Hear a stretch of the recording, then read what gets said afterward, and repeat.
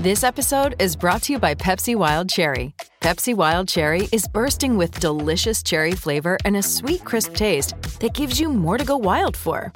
Getting wild may look different these days, but whether it's opting for a solo Friday binge watch or a big night out, everyone can indulge in their wild side with Pepsi Wild Cherry. Also available in Zero Sugar. So grab a Pepsi Wild Cherry and get wild.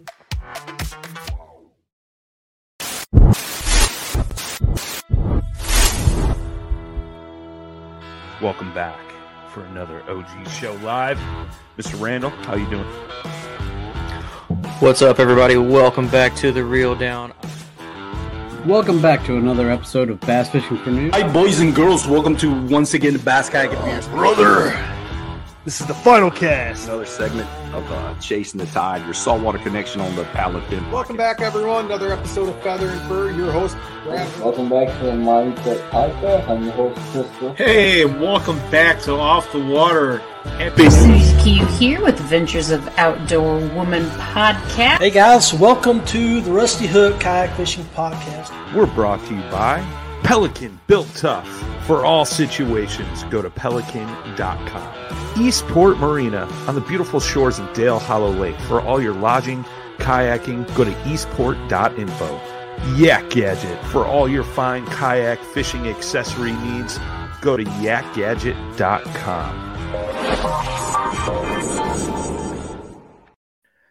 Breaking information.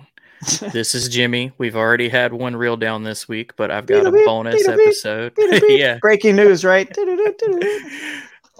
Exclaimer. No, I'm just kidding. We're not doing that. We've already had one of those in the last 2 weeks. But no, I told everybody we was going to get a bonus episode. Me and Dan missed last week, and I've been waiting for everything to be finalized and put out in the open before asking Drew to come on. And for everybody on YouTube, you already see Drew, but for anybody listening, this is what this show is. It's been the hottest topic in one of the two hottest topics that's going on right now. There's been tons and tons of controversy and false information and true information. I mean, there's just been information, and there's been speculation and all this stuff. And, you know, over here at Paddle and Fin, we have no sides picked. We're neutral. We're very open-minded. What's really cool is we all have been talking about all this stuff in our group chat, and we all have different opinions on everything. You know, it shows just how honest it is on our side. But what we wanted to do was, give one of the people that's in the topic right now a chance to tell their side of the story, tell the fact, tell what was done, if they appreciated it, if it sucked, the whole shebang. So Drew Gregory is here. How you doing, brother? Man, I'm worn out, but I'm glad to have this finally pass me, or part of it. You know, there's a lot of interviews to still do and things to talk about, but glad to finally have the outcome, no matter how it, turned out. Glad to finally have it pass so I can now share with the world. I stayed off social media for the last 2 weeks. I had the KBF National I had the KBF National Championship to deal with, plus all this other stuff, and I knew that people would jump to conclusions, and probably speak without the facts. And I also knew that Bassmaster was doing the right thing, handling it all the right way, and that I just had to trust in the process, and then let it happen. And we all want the correct outcome. Nobody wants a tournament to be incorrect, the results or whatever. We all want the correct outcome. And I believe that's what we obviously finally have here. But it just took a little time to get there. So it's almost, it's almost better that this happened, really. That way there's no doubt in anyone's mind that it was, all legitimate. No rules were broken. And the protest is, I tell you what, guys, if you're ever wanting to get into kayak fishing, quote unquote, professionally or bass fishing, if you're successful, there's a lot more to this whole sport than fishing. There is this stuff, right? The interviews, the podcast, there's all the pressure, there's the on stage talking, there's a lot of stuff. The internet, world's going to be talking about you, a buzz, and you better learn to have some thick skin and be able to handle what people say, good or bad. Like I said, I haven't really read anything online, honestly. But I just know kind of a few people have said some things to me, and I don't even want to hear it. You just kind of know how it is, man. Yeah, we know how people are. And I don't want to. And that's not a thing naming. It's just like in any sport, anything. Yeah, I mean, like I saw one today with a rapper, Kevin Gates, talking about like, that's kind of how you know you're doing good when you're the buzz and then you get all that heat. So it's true. It's just part of it. And, but yeah, so I'm glad that it's went the way it's went. Right. I hope everybody's, I mean, it's kind of weird to say because this is kayak fishing. I hope everybody's at peace of mind about it, which I know that's not true, but, I feel like it's just the start of the buzz for other directions, but I do think that hopefully now it at least kind of clears your name of it and clear your name. There's something that I kept hearing people use was like, I hope they clear his name of this. He wasn't accused of cheating, folks. Like my man didn't go out there and like catch fish in a basket or go fish in like Pawpaw's pond. That's not what this was. And even though I know most folks didn't think that, it's just kind of how it came off is like, was he cheating? Well, yeah. Was he cheating? No, he wasn't cheating. He might have been out of bounds. Like that was what the investigation was. Right. It's on the heels of the walleye thing and everything else that's happened in fishing. You know. Yeah, I feel like it probably wasn't good timing for sure. Yeah, Keith Poche and lit powder keg of bullcrap for the fishing industry. That's what we said in our group chat. It was like, man, it's been a rough 3 weeks for fishing. Like, certainly has, man. No doubt about it. It was. I think most people know me in the industry. I've been doing this a while and. But there are people that just get in the industry and they don't know me. So maybe, they could have thought it was something intentional. And my goodness, I won 3 in a row, man. I'm as shocked by that as anybody. So you got to raise an eyebrow, you know what I mean? A little bit like, wow, how in the world that guy just win 3 in a row? And, obviously winning the AOY. So I get it, man. And that's where I'm saying you got to have thick skin. You got to accept scrutiny and be able to prove sometimes in this situation in particular, sometimes you even have to be able to prove any challenges or any questions a tournament director may have, which I get asked, and any winner should, just like any winner, any of the top placing anglers should. Where'd you launch? What about, whatever, any questions that, did you ever get out of your kayak? What, do you have any proof of this? Fortunately for me, I do film every tournament, which is, it's good because I can show things, you know what I mean? And kind of prove some things. So, yeah, it's been a crazy 3 weeks for fishing for sure, and glad to clear the air here. I got nothing to hide, so I'm glad to clear the air. I just finally can talk about it all during the process. So just so everyone knows, I won the tournament. I got protested. I was disqualified, and I'll explain why. And then I appealed, and I won the appeal. Against there was a 3. Bassmaster did such a great job. I just got to stop here and say that Lisa Talmadge, Chris Bowes were incredible. Hank Weldon, I think, had a little bit in the background helping them as well. But they did an amazing job, very professional. And when there is an appeal, there's a 3-person panel that's basically like 2 anglers that are not in the tournament and 1 Bassmaster employee that has nothing to do with the tournament department of Bassmaster. And they listen, they see all the facts are presented, and they make the determination sort of like a jury would, right? So they have nothing to gain, and then they just decide. And, fortunately for me, I got a call within 5-10 minutes max. It says within 24 hours, you'll get a verbal answer, whether, you've won the appeal or you've lost it. I got a call, 5 or 10 minutes later, and Lisa Talmadge was cool. Awesome. She said you were cleared, and she congratulated me on the hard work and effort I put into to get to those fish, find those fish. And I'll be honest, I broke down in tears, on the phone with her, just tears of joy. Because I felt like, oh my God, this burden's off my shoulders. The weight's been lifted. Everyone can now at least know that, this was a very thorough investigation, and the facts were all laid out. And what's crazy is you can't get away with anything. If you think you're going to try to get away with anything, hopefully the positive we can take from this is you're not going to get away with anything, whether it was intentional or unintentional, because unfortunately in today's world, our cell phones are tracking everything. You send a text message, you now have a timestamp on something. You have locations are being sent. Obviously I'm filming everything. So the dumbest thing, anybody who's obviously intentionally trying to do something could ever do is film something. But what's crazy is one of the things that I'll back up before I get more into the story. I'll just back up. That's what I was going to say. We've got a whole bunch of backing up. We're going to break it all down. But the whole process was good. I just want to thank Bassmaster for and that's what I was going to touch real quick. Is that's the first fact that for everybody listening, here's your first. He was disqualified because a lot of folks didn't even realize that you had been we knew it was up for protest, but no one had known that there had been a judgment put down until the little thing came out that your disqualification had been appealed and changed. So there's your fact right there that they did disqualify you initially. Yep. 100%. And then you went through the appeal process. It was investigated even more because they have to investigate something to disqualify you. And then the investigation of the appeal would be them viewing your evidence, and then it was overturned. So that right there is a huge piece of information that not a people even knew because it wasn't really out there, which at the same time, I kind of understand that. Like you said, you took away from social media and didn't really talk about this. It's kind of like if you're in a lawsuit for something, like you don't talk, your lawyer tells you to shut up until it's done, Yep. So, that's for anybody that doesn't understand why Drew wasn't over here defending himself or, getting into all the social media buzz. It's just not the right time, and I'm not defending Drew, but I just understood that was like, well, he's not going to run his mouth about anything until the answer comes out. If they disqualify him and it's set, I'm sure if you had lost your appeal, I'm sure you'd have been the first person to tell everybody. Be like, 100%. I was disqualified. This is why. They're correct. Blah blah blah blah blah. Yeah.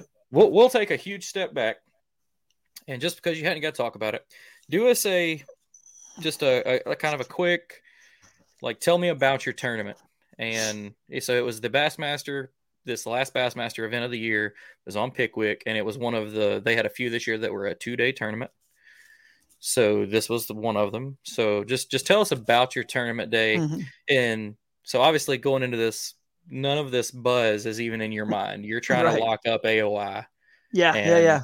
So tell us about that.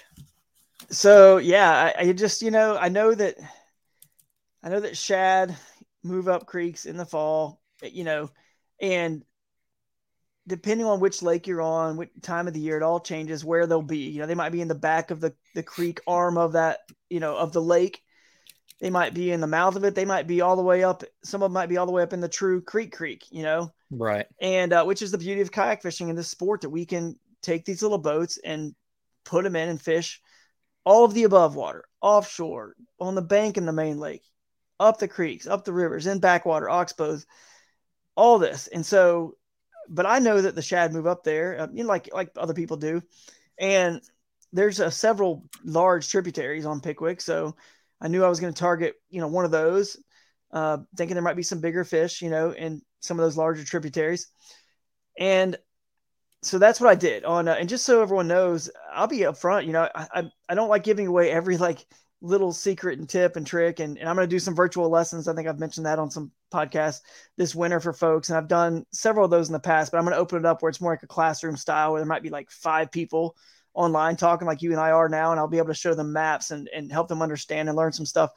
But I really understood that the fish in the back of these creeks could be, harder for some people to get to, because I have a little small kayak, my Crescent Shoaly is small. So I don't want to give up every little secret and tip, but I do fish out of bounds, which is not against the rule in pre-fishing.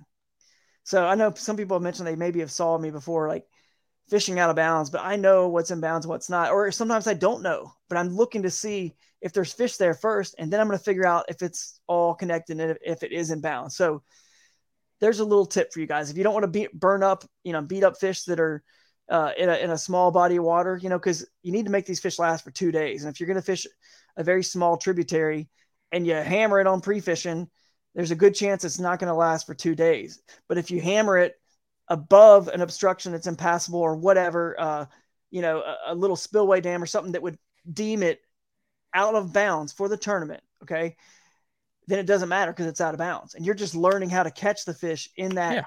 Learning how they're set up. Beating on fish that aren't even in bounds. There's nothing illegal or wrong with that.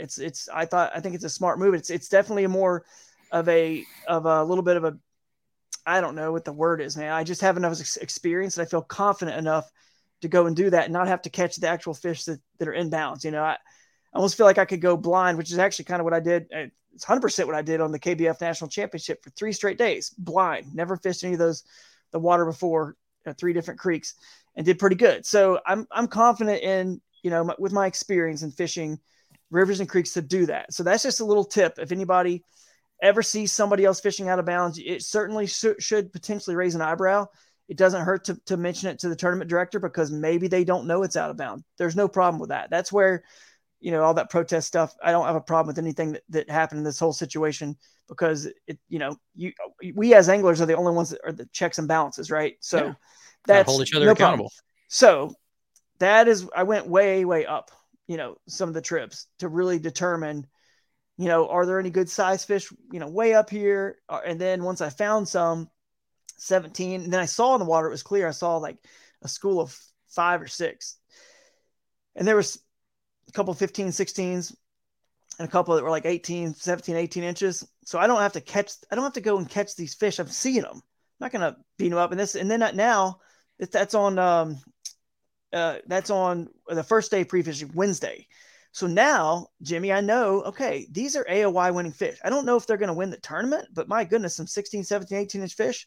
Eating better is easy with Factor's delicious, ready-to-eat meals. Every fresh, never-frozen meal is chef-crafted, dietitian-approved, and ready to go in just 2 minutes, including Calorie Smart, Protein Plus, which is the one I like, and Keto. Get started today and get after your goals. Discover a wide variety of easy options for the entire day, like breakfast, midday bites, and more. No prep, no mess meals. Factor meals are ready to heat and eat, so there's no prepping, cooking, or cleanup needed. Sign up and save. We've done the math. Factor is less expensive than takeout, and every meal is dietitian approved to be nutritious and delicious. Head to factormeals.com/waypointpod50 and use the code waypointpod50 to get 50% off. That's waypointpod50 at factormeals.com/waypointpod50 to get 50% off. After years of fine print contracts and getting ripped off by overpriced wireless providers, if we've learned anything, it's that there's always a catch. So when I heard that Mint Mobile wireless plans are $15 a month when you purchase a 3-month plan, I thought, what's the catch? But after talking to them, it all made sense. There isn't one. Mint Mobile's secret sauce is that they sell wireless service online. They cut out the cost of retail stores and pass those sweet savings directly to you. To get this new customer offer and your new 3-month unlimited wireless plan for just $15 a month, go to mintmobile.com/waypoint. That's mintmobile.com/waypoint. Cut your wireless bill to $15 a month at mintmobile.com/waypoint. Additional taxes, fees, and restrictions apply. See Mint Mobile for details. That could almost, because I had a pretty good, people don't know this, but I think the guys that were in the hunt for AOY, everyone kind of knew, we talk about it, that I was the only one that really controlled my own destiny, because you were event short, right? Yes, I was one event short. So technically it showed me maybe 10th or 11th place, but I actually was kind of in the driver's seat because I had 2 firsts and a 7th. So some other folks, their 4th event was 18th or 20 something, so as long as I didn't really blow this, it was kind of mine to lose. And so when I see these fish, I'm thinking, dude, these are AOY winning fish. That's all I want, man. That's all I want is just a good finish, get the AOY. I wasn't even thinking about winning this tournament. That was like the last thing on my mind. And I went to a couple different tributaries and found fish that I thought could have got the AOY done. So then I've got a whole day, Thursday, second day of pre-fishing, to determine and figure out, are these fish now legal for the tournament, because are they accessible from the main lake? Mm-hmm. So I was able to paddle through the entire section and cleared it, and without getting out of my kayak, and I knew that it was clear. There was a path for me and my skill. Obviously, that's the rules say must be accessible from the main lake, and by whose determination? Obviously us. So I went and made sure it was clear and determined that it was, and I could 100% do it, no problem. And so I ended up not even fishing on the final day. And by the way, it was very important. This is going to come into play later in the story. A fellow competitor and angler in the tournament picked me up at where I took out that day and then brought me back to my truck. So he obviously, and he had no problem telling him, where I was fishing and whatnot. And he had no problem, verifying and corroborating that and of course we have text messages, proof. That's what I'm saying about technology. You can't get away with anything, but you also can prove things because it's always tracking us, what we're doing. Right. So I have the pin sent to him. Hey, and the all text messages, pick me up here. Okay. So this clears up that I made sure I went through that entire section and it was free flowing from there to the lake. It's big and wide now, trot lines, boat traffic. Other competitors actually had already done that last little section as well and confirmed 100% it's free, it's clear.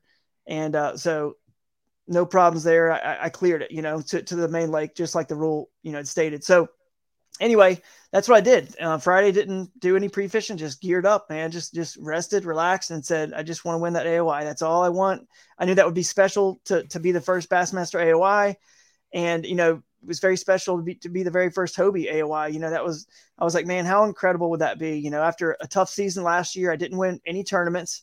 And I was in the hunt for some AOIs and had motor problems for KBF and Hobie. Of course, my daughter came 6 weeks early and didn't get a chance to defend that title and was sitting in second place. So I was kind of bummed about that, but obviously wouldn't trade it for the world, for that sweet little girl. But this year, man, I just thought this is my goal. This is going to be so special. So that's all I wanted to do. Friday, like I said, chilled, relaxed, got geared up, tied everything up.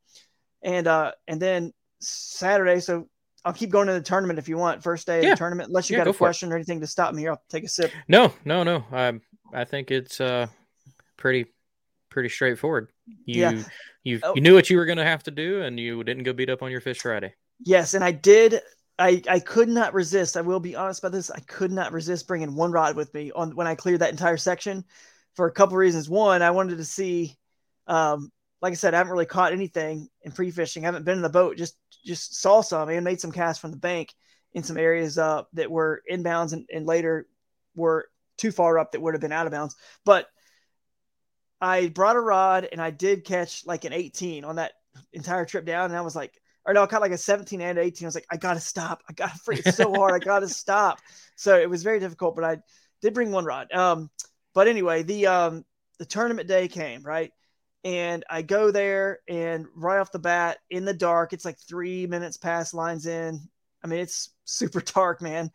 My GoPro, by the way, I did film my way going down that day as well. I didn't film every single thing.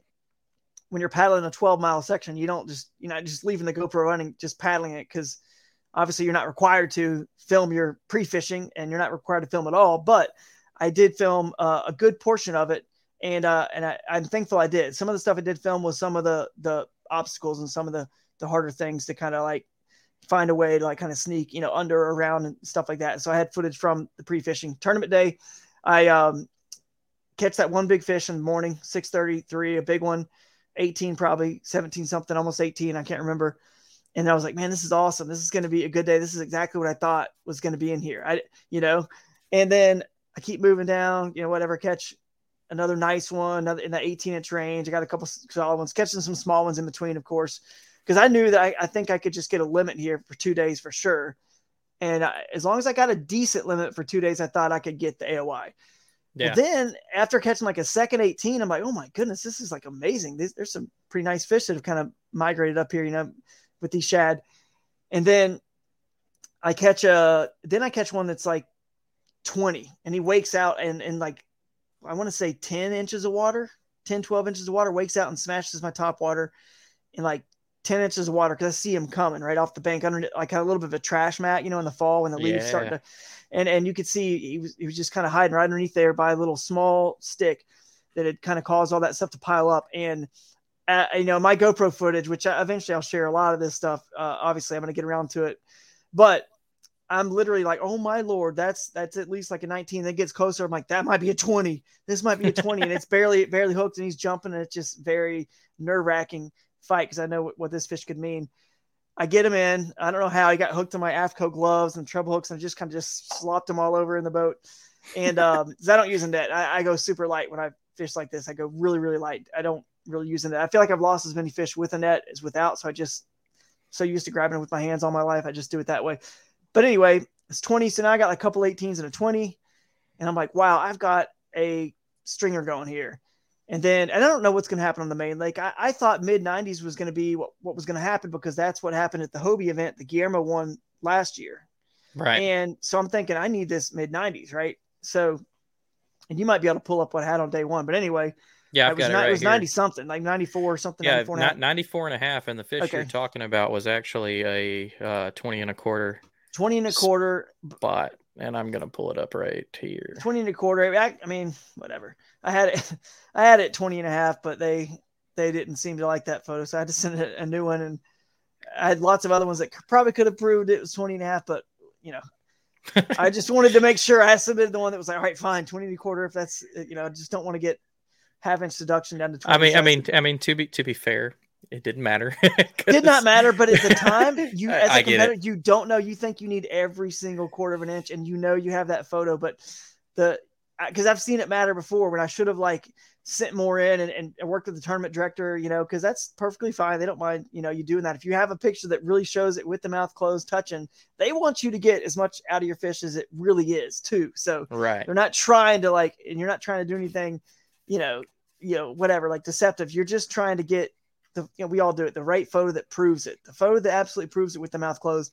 But they move. But once you take your hand off of them or pull up for a picture, they're always squirming a little bit. That kind of loses that last quarter of an inch. But anyway, so then I go down and catch another couple that were in that 18-inch range. One of them hits a Z-Man goat toads when I'm reeling it. So I use a weighted hook so I can get a little bit better casting. Plus the Z-Man is buoyant. So with your rod up, I think I'm using the double hook, the double frog hook from Berkeley. And with the rod up, I can get on the surface. But a lot of times I like to fish that frog just under the surface. Yeah. Or even slow roll it lower, because people just think frog, they think surface. It's got to be the surface.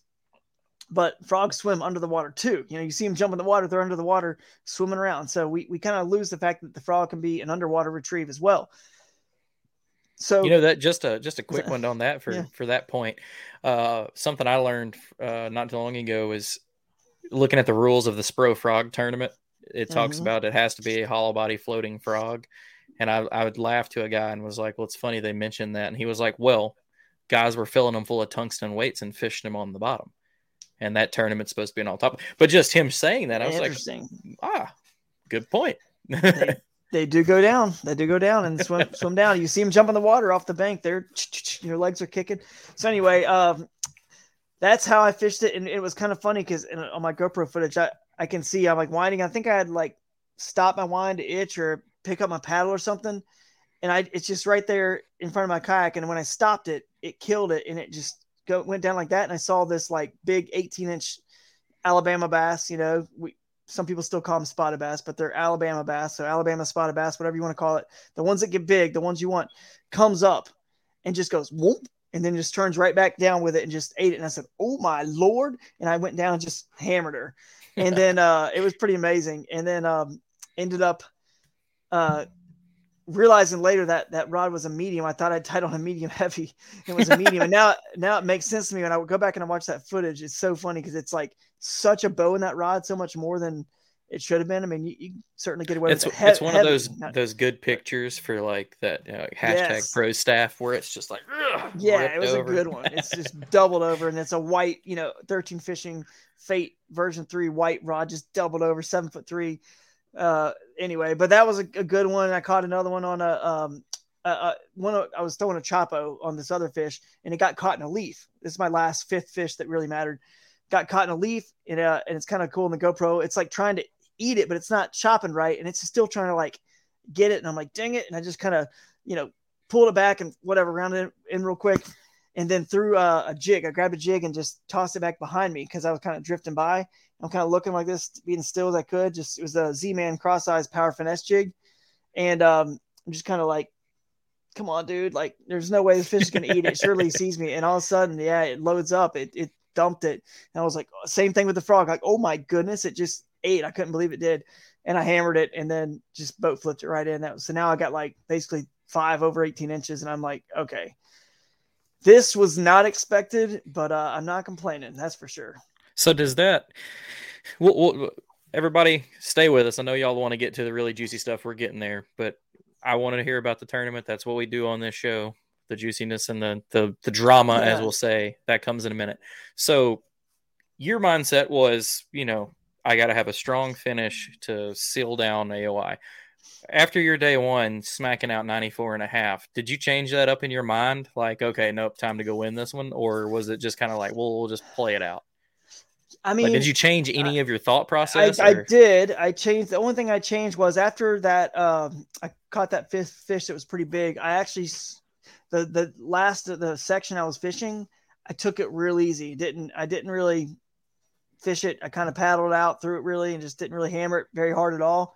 Kind of like you hear the pros talk about practicing. Yeah, managing the fish. Yeah. So I did catch another, like maybe a couple that were like 17-inch range, and I was like, dang it, man! Like maybe I shouldn't be fishing. Maybe I shouldn't be fishing at all. But this time I'm thinking, last year that's what Guillermo had for 2 days, like 94 something. So I don't want to like just completely quit either, you know. Right. And I have another spot. Like I told you, I never went to another spot that I could go to. I said, well, I can always go there the next day.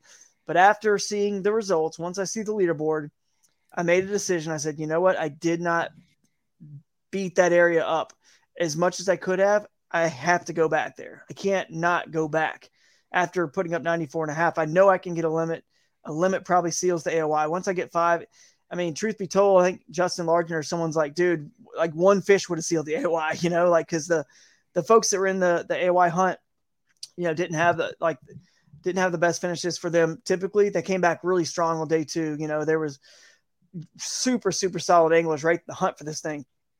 You had Justin Largent, Mark Edwards, Eric Siddiqui was right in there. People didn't realize he only had 3 events too. So he was getting his 4th and he was right there. Yeah. I want to say who else, there was one other person that was really in the hunt there for the AOI. So now I feel like I'm forgetting him, but you said the ones that I knew maybe I did. Maybe that was it. It was really in the hunt. It was Justin, Mark, you, and Eric. Yeah. There's probably one more that I can't think of, but I think that realistically had a chance, probably just those for sure.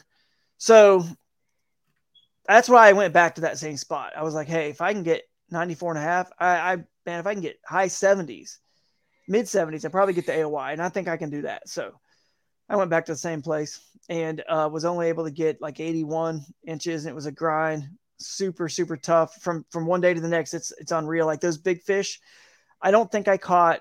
I think a 17 is my biggest fish, and it came later in the day. Mm-hmm. And again, like I said, the shad, they're moving up and down. You had a cold front that came in. You just don't know. I don't know what happened to the big females. I still am just perplexed by it, because when you have a day like I had on day 1 and you fish on the same section, like where do they go? I didn't get one bite. I really feel like every fish I caught was a male on day 2, not one female. And it's like, what, where did they go? The water's clear. I didn't even see one. I didn't see them in the water.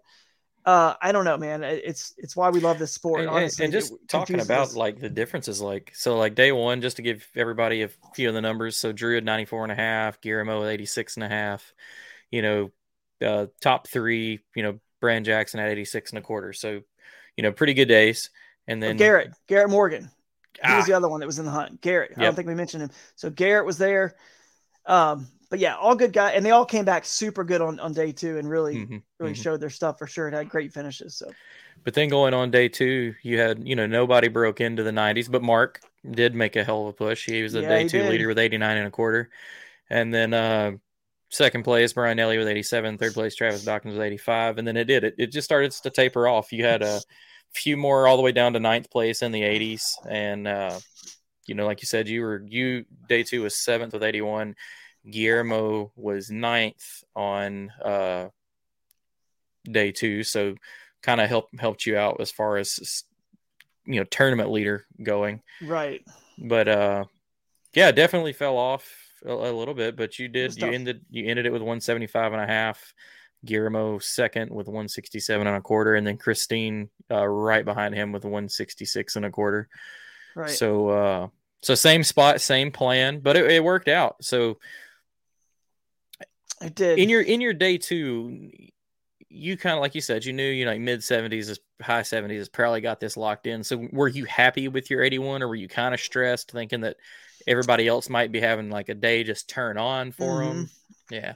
Yeah, I wasn't sure. I really wasn't. I knew I had 81, which if 94.5 is possible in day 1, then somebody can get that on, you know, day 2. And then if especially I'm 81, that's, you know, almost 13 inches or whatever difference that it's easily doable. Easily Guillermo or Christine or whoever was right there. Guillermo and Christine have got great history there, and then Very good. Guillermo was knocking on the doors the day one, so it definitely was probably in the back of your mind for sure. It was. I wasn't sure, but most of the people around me when I got to the results were kind of like, "Yeah, man, we think you probably got it," and I was like, "I don't know, man. We won't know until they announce it. Yeah, we'll see." So they announce it, and you get your first Bassmaster AOY for the kayak series, and filled you full of joy, I'm sure. What was that experience like? If you want to briefly touch on, like, I mean, it's like you kind of knew you had it locked up. Yeah, but still, I mean, okay. So think about what happened. First of all, at AOY or a big win like that, and winning the AOY never really hits you until a day or two later. How everyone says that when they win a big, sporting event or whatever. It's true. It doesn't really hit you. And for me, unfortunately, the protest came in pretty soon. I think it was the next, maybe Tuesday morning or Monday, like night or something. So like, I didn't really have a chance. First of all, I've enjoyed sharing my story here because I haven't had a chance to tell this story and enjoy and think back on this tournament in Pickwick. It's been such a sad or such a range of emotions, gloomy thinking back about it. And instead of joy which it should have been, because I went out there and I won the tournament and caught the fish and it was all, within the rules, but I have this looming, unknown, right? So it's the first time I've had a chance to really talk about, other than the KBN podcast, when that one on Monday night, what happened, how I caught him, and how much fun it was. I just get out there and go kayak fishing and do what we love, And so I appreciate you doing it this way and letting me have this time because it was pretty cool, have man. Your moment. Yeah. So so we'll here it is, folks. We'll start to lean into the crap as he already started to touch on. So you get your win, not to knock that down. You win Pickwick, so your third event of your third win. So you had 3 firsts and a fourth, or was it a seventh? Seventh. Three firsts and a seventh. Yeah. So three firsts and a seventh, which by itself, even if they didn't have an AOI structure, is fantastic. Me being an Alabama guy, it's really cool that you did 2 of those in our state. Thank you, sir. Yeah, but so you lock up AOI. It's in your head, like you said, maybe not hit you yet, but first Hobie AOI, first Bassmaster AOI, you're like on a high. Tell me when you first learn about a protest. I think it might have been an email from Chris Bowes on Tuesday morning. I think it might have been the next morning. Okay. And, I saw it and at first, of course, your heart sinks and you're like, protest? Like, what did I do? You know what I mean? What in the world are they? Like, is one of my pictures bad? Like, yeah. What's a question here? And then, of course, the email explains it, that the protester, I'm not going to bring up names, but quite frankly, if people know or whatever, if that's fine, it doesn't really matter because I will compliment this person, the person who protested, and anyone who protests any tournament, obviously, unless you just doing it with spiteful and malicious or whatever. But if you see something that somebody's doing that you feel is out of bounds or not within the rules or whatever, you kind of have an obligation as an angler to bring that to the tournament director, potentially go all the way to through with the protest. And you're really sticking up for the entire field. You know what I mean? Like everybody would move, up a spot, right? You're sticking up for everybody. People don't realize about this because I saw so many people. Like I said, I stayed away from this as much as I can, but in the beginning, I did see stuff. People like, well, who protested? How many protested? It's a bad thing, but like this is what will keep the integrity of our sport. Yes. So like if this was a true like cheating or disqualification thing and it had went by, and it comes out months later because someone saw you where you weren't supposed to be, if that was the case, but they didn't say anything. It's like that person let it happen. And now we've got a tarnished name and a cloud over was it legitimate? Was it not? Exactly. And now we know, you know what I mean? So don't, there's no doubt. Like Drew said, don't be going after people if you're just spiteful that they're kicking your butt or anything, which was not what this was. I don't know the person, but I mean, to do this as formally as it was done, I mean, it was obviously for the right intentions and right reasons. and yeah, do it. 100%. Like if you have a legitimate concern, I mean, especially with these bigger names like Bassmaster and Hobie, they have the people in place to check these things for a reason. If it had been crap, it would have been thrown out immediately. But we'll get into this. But yeah, but continue. Sorry. Yeah. So mad you respect, find out. Yeah, respect for that person for sure, and told him that, let him know that, and he feels the same way about me. He's got nothing to gain. He just wanted to ensure that everything was on the up and up with this tournament. And I appreciate him doing it, because I feel like it was his duty when he kind of felt or heard whatever. I don't know how it all kind of like came out or whatever, but basically the whole issue was, was I in water that could be accessed from the main lake? Is it clear? Can you get there without getting out of your kayak, like the rule states, from the main lake? And as we already talked about, I determined that on Thursday pre-fishing. Right. So, and I've heard some people out there, and again, I didn't read social media. I haven't been on there because I just don't have time for it. And it's not going to do me any good because, I know the facts and I can explain them right here and everyone can hear them. And I got a family. I'm just too busy to get into it. Right. But, that was the issue. They felt I could not get there without, getting out of my kayak to drag around something. And just because we haven't said it, the issue at hand was there was obstruction. Right. Yeah. And so this person sees that obstruction and they say, right, I don't think it's passable. Right. And we won't get into this yet. We're going to get into it in a little bit, but a lot of the rule and the gray area everybody talks about is maybe it's not passable for you, but maybe it's passable for someone else. Exactly. We'll get into that. Pedaling 20 miles, or 15, 20 miles on a Hobie is not doable for me. I couldn't do it in a day, but it is for somebody else.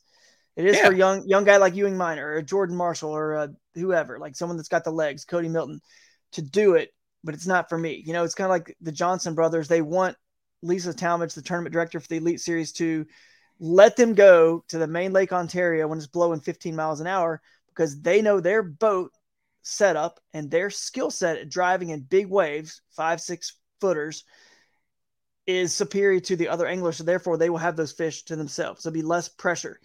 Their skill set and their boat setup is designed for that. And there's nothing wrong with wanting and hoping that and seeking that out. Keith Poche sought that out, and his little boat setup got him there.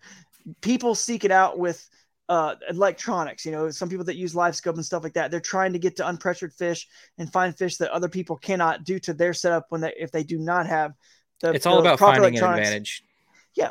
It's all about finding an advantage. And the advantage is always going to be fish that are less pressure that no one else has found yet. And and we're all doing it in different ways. And there's not a thing wrong with it. As a matter of fact, we should celebrate that diversity in our sport because that's what makes it special. That's what makes it fun to follow. When the lake dock skipping guy with the jig compared to the live scoping guy, compared to the backwater creek guy, like they're all kind of clashing. And as you saw in that tournament, a couple guys, I think were in the back of creeks, but even this style that I won this tournament didn't like just dominate. It's not like the whole, field was way up a creek somewhere. You know what I mean? It's not like that. It's not like any of these strategies or styles dominate our sport. I feel like it's 33%, 33%, 33% pretty much across the board. But the key is there are certain lakes and situations, times a year where one has a little bit of an advantage over the other. And if you know when to play those, you just do those when you need to do those. You know what I mean? Right. So like no one's say anything about going up in creeks and being a little small lightweight boat like this in January, February, March, April, whatever, or on Lake St. Clair or Erie or, big bodies of water where it just doesn't play. It's 100% situational. Right. It is. And no one's, and I think it's just cool that we have this diversity. You can do all this. That's what's special about kayak fishing. But anyway, kind of getting off track, but it's a good topic to kind of touch on there. So the obstruction, there's two things. The water was very low, shallow, low, like I said, clear, not a lot of rain. So how can someone get up something that's so shallow? These riffles, there's not really any rapids in that part of the country right there in these creeks. They're more, I would call them riffles.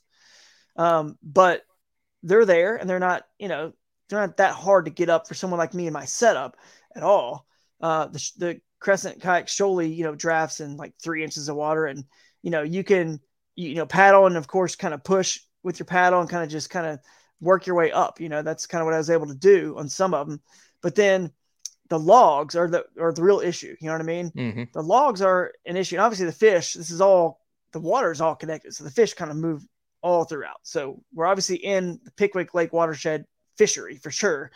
And then the log though, how could I get past some of these logs that were the evidence, which is why I said Chris Bowes made the right call with Hank Weldon to disqualify me, because they had some visuals they were looking at. And again, they're not kayak guys. You know what I mean? This is Bassmaster. Right. They just got into kayak, so they don't know what an angler is capable of doing or not doing in a kayak. And they can't just. And these pictures, I don't think they've been like, you haven't posted these pictures of these obstructions. No, I don't even know where I got them. Like, I know who I got them from, but I don't know where they came from. But the pictures are, clearly, like, if you didn't have any context to it, you're like, right. Yep, that's a tree down. Yep, that's a tree down. But I'll let you continue from that. So, like, it was very obvious at first. Right. And they can't. And so let's say there's a protest and the protesting parties have some evidence that looks pretty bad, right? But you can't just go in the other angler's word and say, well, I got around those. You know what I mean? Like, you can't also just believe. You got to like they have to make a call. And what they saw, I did have the footage from some of the stuff, but I wasn't required to film every bit of my pre-fishing, of course. And I didn't. Why am I going to waste a whole entire day of GoPro batteries and whatnot? But I filmed a lot of the stuff. I did. So I have, obviously had that to show them, and actually had this particular log in question during the pre-fishing, you know what I mean? To even prove it then as well, that and during one of the days of the tournament too. But the main log in question here, there were several. There were definitely several, but the main one in question that was the most difficult or challenging appeared to be from the outside looking in without my eyes, that I do this all the time. Hey, it's Kaylee Cuoco for Priceline. Ready to go to your happy place for a happy price? Well, why didn't you say so? Just download the Priceline app right now and save up to 60% on hotels. So whether it's Cousin Kevin's Kazoo Concert in Kansas City, go Kevin, or Becky's Bachelorette Bash in Bermuda, you never have to miss a trip ever again. So download the Priceline app today. Your savings are waiting. Go to your happy place for a happy price. Go to your happy price, Priceline. If you don't go by the root ball of it, and you really, literally go paddle right to it where your bow is touching, where you can see there's a track around that root ball, the clay bank, where the tree had fallen, it's all clay bank. And there is a path about as wide as my kayak of water right there. You don't have to like try to ramp a tree or go fast and get over a tree that way or whatever, or go under on the other side. Some places you could lay down real low and maybe get under. You could just paddle around it. So it wasn't even hard. Wasn't even a challenge. It wasn't even a challenge. You just had to know it's there. And if you don't have the right kayak, the right setup, and you go down there, which, the people that probably took those photos just didn't, they don't do that kind of fishing. So how would they know? To them, that would have been, and I'll be honest with you, that's the reason I chose that section. This was very intentional, because I knew anyone else who went there would have seen those trees. And I didn't clear anything in pre-fishing, because you're allowed to. I didn't clear anything because I just went through it all as it was. Just God laid it all there naturally, but I didn't on purpose, because I wanted people to give up and say stop the competition. Right. So it's like, why would I do that? So anyway, that's to me, that was like a positive thing. I said, oh, great. I can get through and around this with my little kayak and my setup, and I'm in the kayak. I'm within the rules. Maybe this will deter some other people, and these fish will kind of be, left a little bit more for myself, and maybe somebody else did find it. I don't know, but that's kind of what happened. And then, so yeah, they had to disqualify me but here's what they said. Very clear. Look, man, this is what we've got.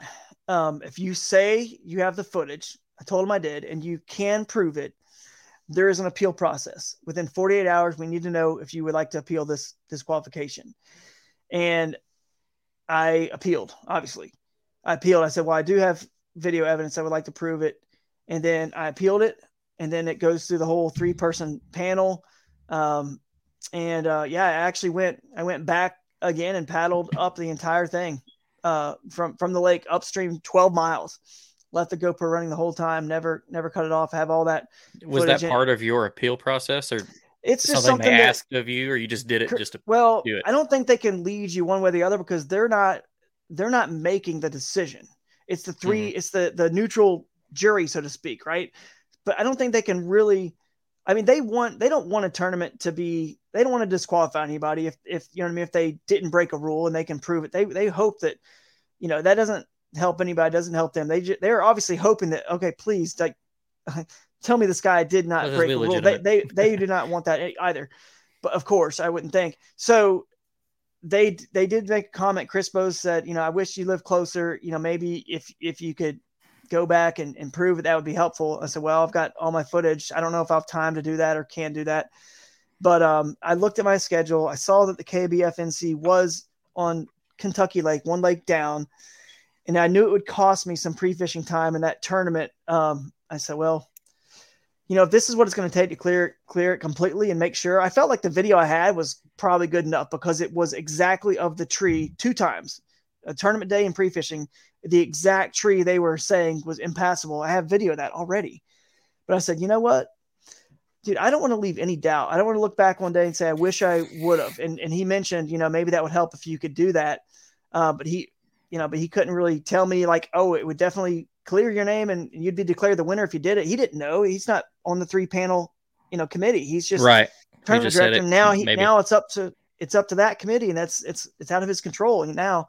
So, but he said, suggested it could maybe help, and I said, all right, I'm going to go do that. So I went and did it. Paddled upstream. Never got out of the kayak. Filmed the entire thing. Gave him the footage. Showed what I needed to show. Clearly, and they were. Pretty, I think I got a call, like I said, 5-10 minutes afterwards. It was pretty unanimous. And hopefully that just kind of puts this whole thing to bed, puts it to rest. And I just worked really hard, man. I probably could have done it a lot easier. The other sections were not as challenging for sure. They didn't have anything like that. They were free and clear, but I thought, well, this is too easy. Other people are probably fishing this, pre-fished it, and they're going to fish it in the tournament. And so that's kind of why I strategically chose that particular section. So you went through the appeal process. The appeal has been overturned. The verdict had been overturned. You get your win. You get your AOI. Everything's hunky dory. So that is put to rest. So now to get to, I would say, parts of the drama, which would be interpretation of rules. Sure. And, a lot of talk about rule changes and a lot of input from different people talking about basically what their thoughts on what a tournament legal boundary waters are and why. Like if anybody listened to the KBN episode, I think it was Jordan Marshall, or I can't remember which one of the guests it was, Marshall or Jay Wallen, going off of like the Corps of Engineers definition of a lake. So, but we're going to get into all that real quick. So, a lot of this comes down to interpretation of a rule, lack of definitive description of a rule, and I think that's a big one. So we'll kind of touch on that. I should have pulled up the Bassmaster ruling. I kind of understand it and know it, but the rule with Bassmaster is just the same as the rule with Hobie, is you cannot leave the kayak to position the boat to better access fishable water. Yeah, make it more accessible. Yeah, exactly. On top of that rule, you have for the Bassmaster that eligible water is any water that is connected to the main lake deemed navigable from the body of the main lake. It does not say you have to access it from the main lake. It has to be possible. Right. So, exactly. Which is why I fish in the style that I like to do. I prefer to do. Which, by the way, I got to throw this out there. I don't want to people out there feel like sometimes that, well, Drew's a ghost. No one ever sees him. You know what I mean? Like he's just a ghost out there wherever. And that's just not true. I launched with 12 people in Harris Chain. I, fished on the main lake on Grand Lake to win. The main lake pocket bass boats were around. I can't be more not doing what I would love to be doing. Right. Hobie, Wolf and Fox, I launched with another angler. I see other anglers there, and And I told them, hey, y'all mind if I go this direction? Because they knew I was kind of in the hunt. And they're like, you're going where? Up what? You know, it's like a bunch of islands and stuff, and a lot of fallen trees and logs. And they just sit there and watch me go weave right through it. And they were like, wow. You know, like I'm not some like invisible person out there that's never being seen. Lake Champlain, I won and swept the KBF this year, and a bass boats could have caught pretty much almost all my fish. There were a few key fish that for sure a bass boat couldn't have gotten to, but a kayak could, which whatever, dude, we're in a kayak fishing tournament. Kayak. So, right. Okay, no problem with that. But I'm just saying, like, people have this sort of like, I think I'm getting some sort of like folklore, like sort of thing where, oh, this guy's just a ghost. He's never around. He's always in some backwater. You know, I go with a fish to win, or, you know, I prefer to fish that way, but it's just not. I mean, I like to possible. fish the same way you do, but I even think of you that way. Like me being somewhat familiar with Smith Lake, and then seeing how you did on Smith Lake, I'm like, God, where was he? Like, yeah. And it's not that I'm thinking, oh, what's he up to? Like, right. What different county is he in? Nothing like that. It's just like, geez, he's taking it at another level. Mm-hmm. So we'll start with, okay, so we touched on that. It does not say that you have to right. start at the main lake. Our public access, public launch rules allow what, in my opinion, is kayak fishing. Like, yeah, for sure. Accessing water on public property in any way we deem necessary. So yeah. And so I'm trying to be unbiased. I am with how you did this. If I had seen this on a map, Google Maps, now you did the right thing by making sure. I probably would have screwed myself over and not done it. I look at it on a map, and this would just be my interpretation of a loophole of that rule. My interpretation of looking at this access is on a map. It's connected. There's no man-made features. Right. And so it is I would have accessible. went with that. Right. Exactly. I would have went with it from that. And that would have been my argument. Yeah. So accessible by the launches. Your words don't say that I had to prove it. So what are your thoughts? So there's been some people saying that the access rules should be changed to, I guess you'd say limited launch, but it'd be like pre-decided launch, where basically a tournament director would go through, mark all possible public access as allowed.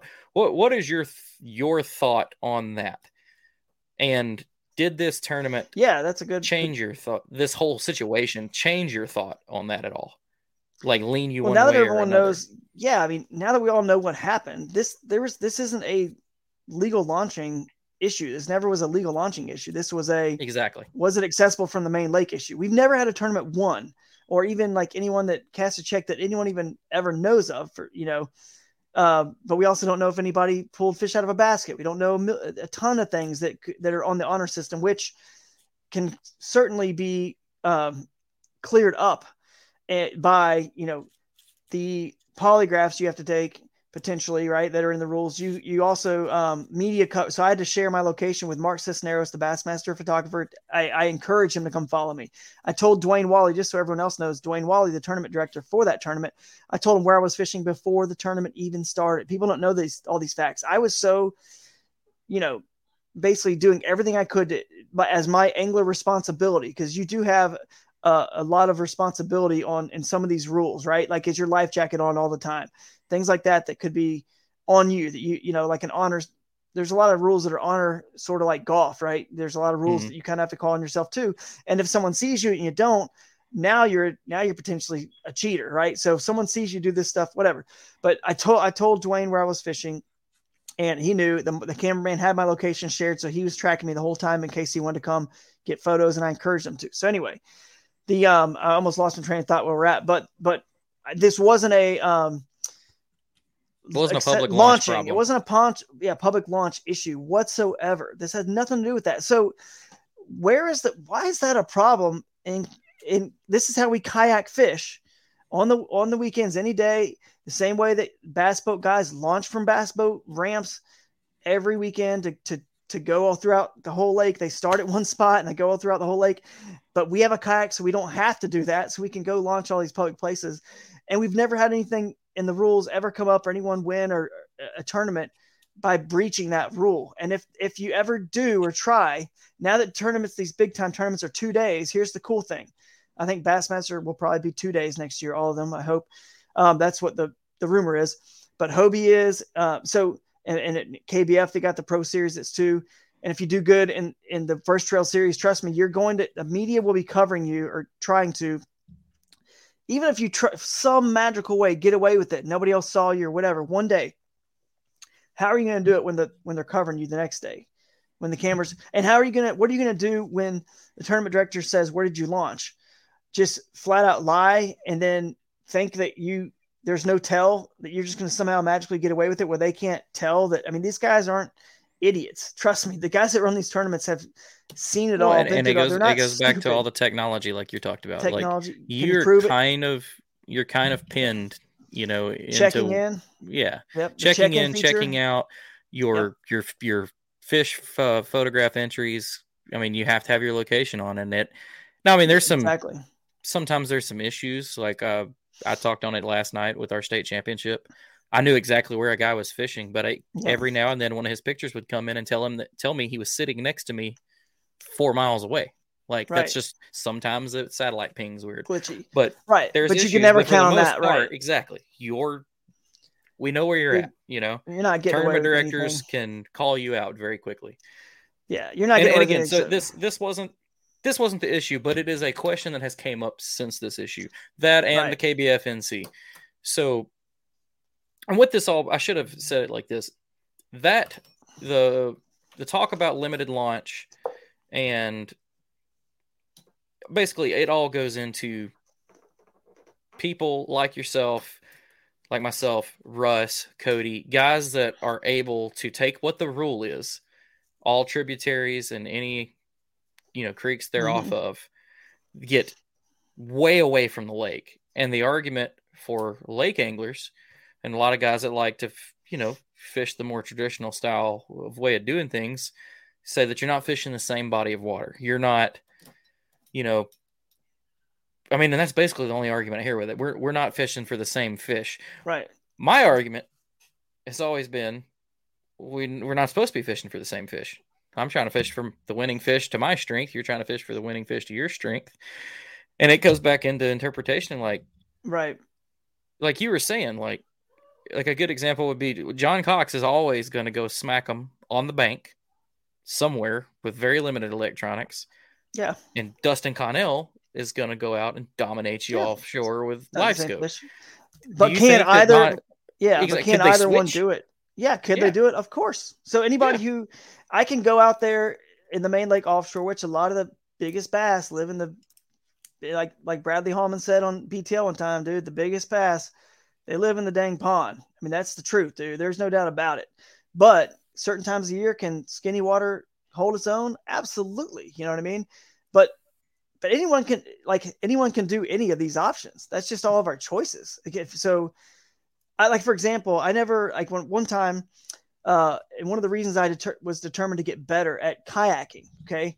Kayaking, which is, obviously we're in a kayak. So getting better at kayak fishing is also, you can get better at kayaking. That'll help you, right? So one time I saw Eric Jackson, my former employer and good friend here at Jackson Kayak, paddle up a class 3 rapid without getting out.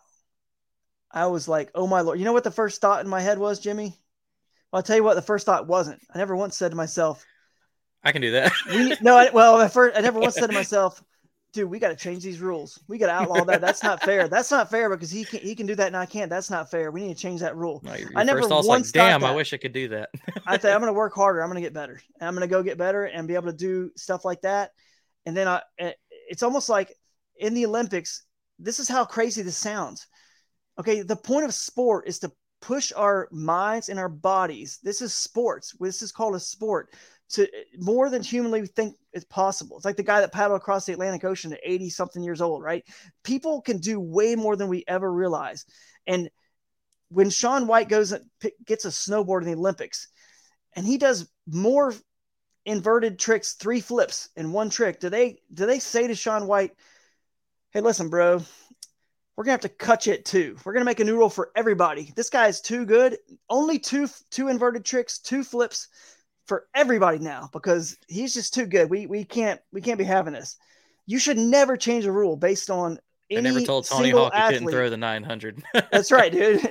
They can't tell everyone to stop doing that. Like a rule should never ever be based on the fact that someone's performance is next level. That should be we should appreciate those moments and those times in sports where you've got a Michael Jordan, you know what I mean? A rare person, a Kobe Bryant. I look up to all those athletes as a kid, Peyton Manning with his study. And I see Peyton Manning more he wasn't the most athletic guy, but he's more like a live scope, electronics guy.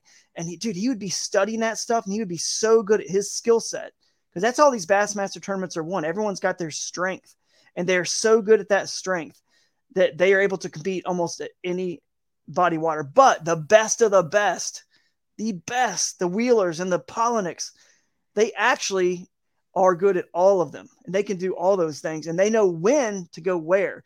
And if people just kind of can start to figure out some times of the year and some things to do, go when and where it might give them a slight advantage. We all have the ability. And as a matter of fact, you can't even use cost, as an issue because the least expensive way to get into this sport is a paddle and a simple little kayak. Doesn't matter if it's a $500, cheapo, whatever. Like what's cool is now our overall, potential customer base, if you're looking at these entries as a customer, is greater. But the second you narrow it down to designated launches and stuff like that, you've literally taken that person away. You can't win now without a motor or pedal drive, whatever you need in those tournaments to get. You're never going to win. You're going to need these expensive boats. Your customer base just shrunk. And to me, it's against the whole spirit of kayak fishing because the whole point of us having these little lightweight things is to put them in at all different places. And that's something I feel like is that the industry seems to be losing. And it's like, I'm not a kayaking purist. Like I started with a paddle and then I was like, oh, pedals are for losers. And then I tried pedals and like, ooh, this is nice. Never have a motor though. And then I tried a motor and was like, damn, this is easy now, but it seems like that is almost like tarnishing and I still use a motor. I don't care, but I'll also put it all up and I'll go get out the 60-pound kayak and I'll go do something like you're doing. And I mean, I've hopped my kayak over trees. I'm 220 pounds and I've gotten over giant trees laid over without getting out of the kayak just to see if I could do it, but I feel like that a lot of the competitive kayak fishing world, because this is what we're talking about, is getting away from like what you're saying, what kayak fishing is. I saw the definition of kayak fishing getting thrown around. Kayak fishing is fishing inside of your kayak. Yes, but it's a greater thing. Like, think of when this all started and you're looking at, love him or hate him, the first videos you were watching when you come into this is Chad on back of little rivers and creeks and stuff. Like maybe nowhere near as, hardcore to get to like you do, but that's where it was. Right. And now that we've got these national trails and these professional kayak anglers, to me, it just seems like we're trying to mimic the boat world. Right. That's the complete opposite of what we should do, man, for success. Complete opposite. Dude. Exactly. So many ways I can explain. My thought for this, and then I'll get your 2 cents on it. My thought is this, because I want everyone to enjoy kayak fishing competitively in whatever way you need to. If you don't like competing against guys that are doing this, then maybe one of these series should do restricted rules, and all the people that are like-minded for that do it. And then you'll have the best of the best basically fishing against everyone doing the same thing.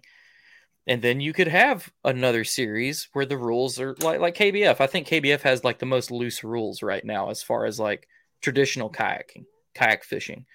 Maybe they stick to that, and then maybe Hobie does this and Bassmaster does that. Like, what are your... I don't see it as a bad thing, because then it's variety. I don't think kayak fishing needs 3 major trail series. Like I'd take like Bass, MLF, FLW. Right. Why would you have 3 of the same thing doing the same thing? Right. Which MLF is a little different, but MLF just announced they're doing 5 fish too. Right. So yeah, they did. Why would variety and diversity not open it up to more people? And so maybe there's people that aren't fishing the National Trail right now that could, because they don't want to fish the main lake. Maybe there's people that are only fishing KBF because the rules are that way. I feel like that it opens it up to more people if there's a little bit of variety. But what's your thought on that?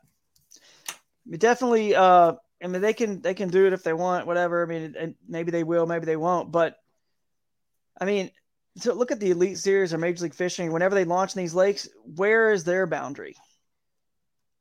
Can you do they have a boundary other than the dam? And you can't lock through, right? Downstream. And sometimes, because I know when they fished Pickwick a few years ago, the Elites did. I know Jason Lambert was. I mean, he talked about he had to fuel up like twice each day because he was launching wherever they were launching from. I can't remember, but they were. It was Kentucky Lake, sorry, and they were coming all the way down. He was locking through in Paris and kept going. Yeah. Sometimes you can. My point is usually most lakes they fish. I mean, other than Mississippi or Arkansas River, somewhere where there's pools, and they give them a limit, like this pool to this pool. They have no boundaries. They have better boundaries than we do right now. They can go further up the creeks than we can go. Now, technically, can they physically get their boat there? No, but they don't limit them based on water levels, whatever. They can go as far as they want. We, for sure, should be fishing in all the water they have in bounds and the water that's only kayak fishable because we are encroaching on their territory. There's already a little bit of a kind of a head butting between the two parties. You know what I mean? They're confused. Why would you guys have any boundaries? That's the whole point of why you guys have these. Otherwise, why would you not just be in a boat? It's the best tool for the main lake, but they don't make any boundary rules for them. They can go as far as they want. Why? Because the fish all go that up and they all utilize that whole ecosystem. That's the whole watershed. That lake isn't that lake without that creek, that small creek or that big creek. It doesn't matter. It's not the same without it. It's all connected, right? It's all part of that watershed. So if the fish can all move in without there, then what's the problem? What would ever be the problem with us fishing there? I don't get it. I mean, like you said earlier, the elites, you look at the tournaments that were some of the most exciting to watch. Stetson Blaylock, Winyah Bay, he stayed close. The other guys ran all the way over into the saltwater up to the Cooper River in Charleston. Long couple-hour run, however long it took. I mean, what are these? Who's saying, well, it's not the same watershed? My Lord, on the tournaments we love the most and the sport we love the most in the bass boat world, they let them go wherever they can get to with their boats. You know what I'm saying? Like we're like way far away. And those are the most exciting tournaments. Jason Christie going 60 miles up the, obviously in that situation, the salt, you got to have a boundary somewhere. That's a natural estuary. You got to put some boundary, but they didn't, and they let them go wherever. Although they could have, I'm sure they had maybe some boundary, but either way, if they chose to go 3-4 hours one way, then they're getting like no fishing time. You know what I mean? That's kind of like they're losing their time for that. But anyway, so for something I want to try to play devil's advocate. So if you're comparing that to kayak fishing, something, and I've seen it said, something that to point out would be, well, they're all launching from the same place. So, right. Which would basically mean like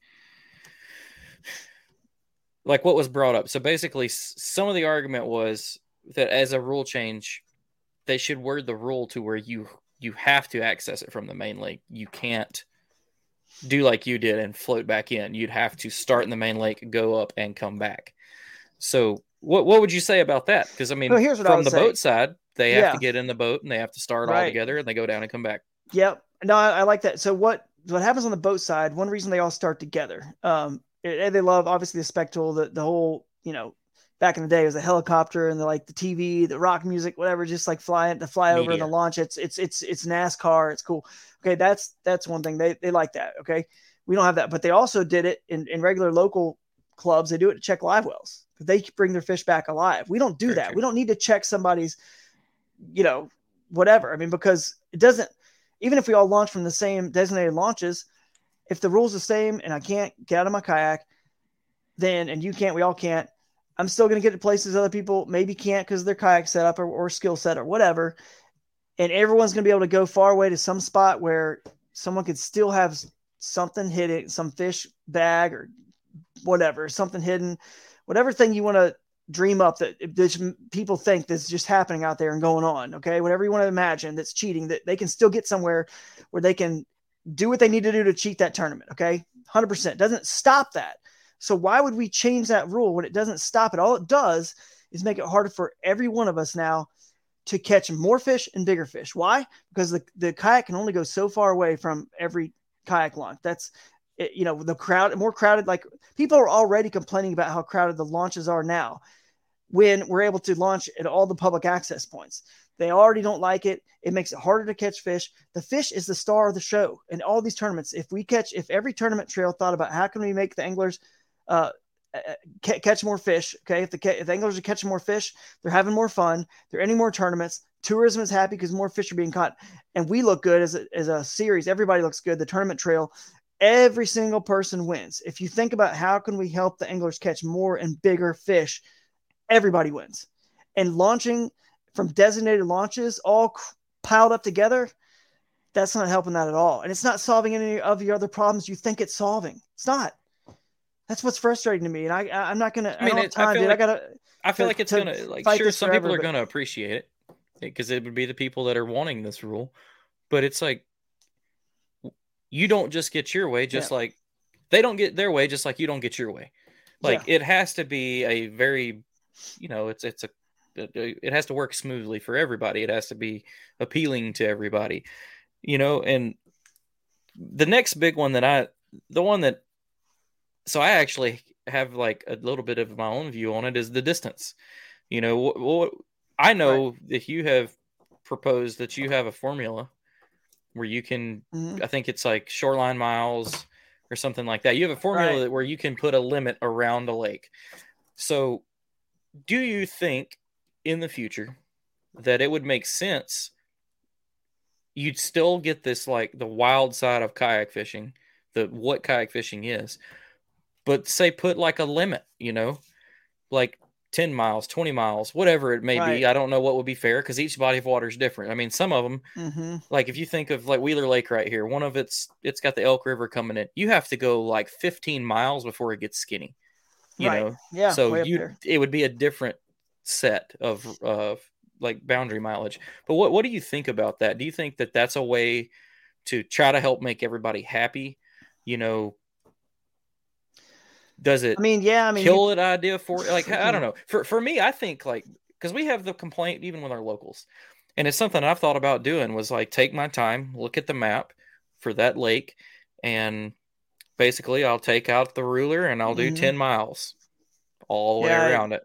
What do you think? The easiest way to do this is honestly for tournament directors, for everybody, the easiest way to do this. Would we even be having this conversation? Would we even be having this protest if the rule was just simply you can get out of your kayak and portage over a man-made? I was gonna get to that too. I mean, not man, a natural, not man, a non-man-made, a natural obstacle, because it's crazy. They fall overnight. You don't know when they're going to fall. All of a sudden, you're in the tournament. It changes all the time, right? I mean, it could have happened to you in that tournament.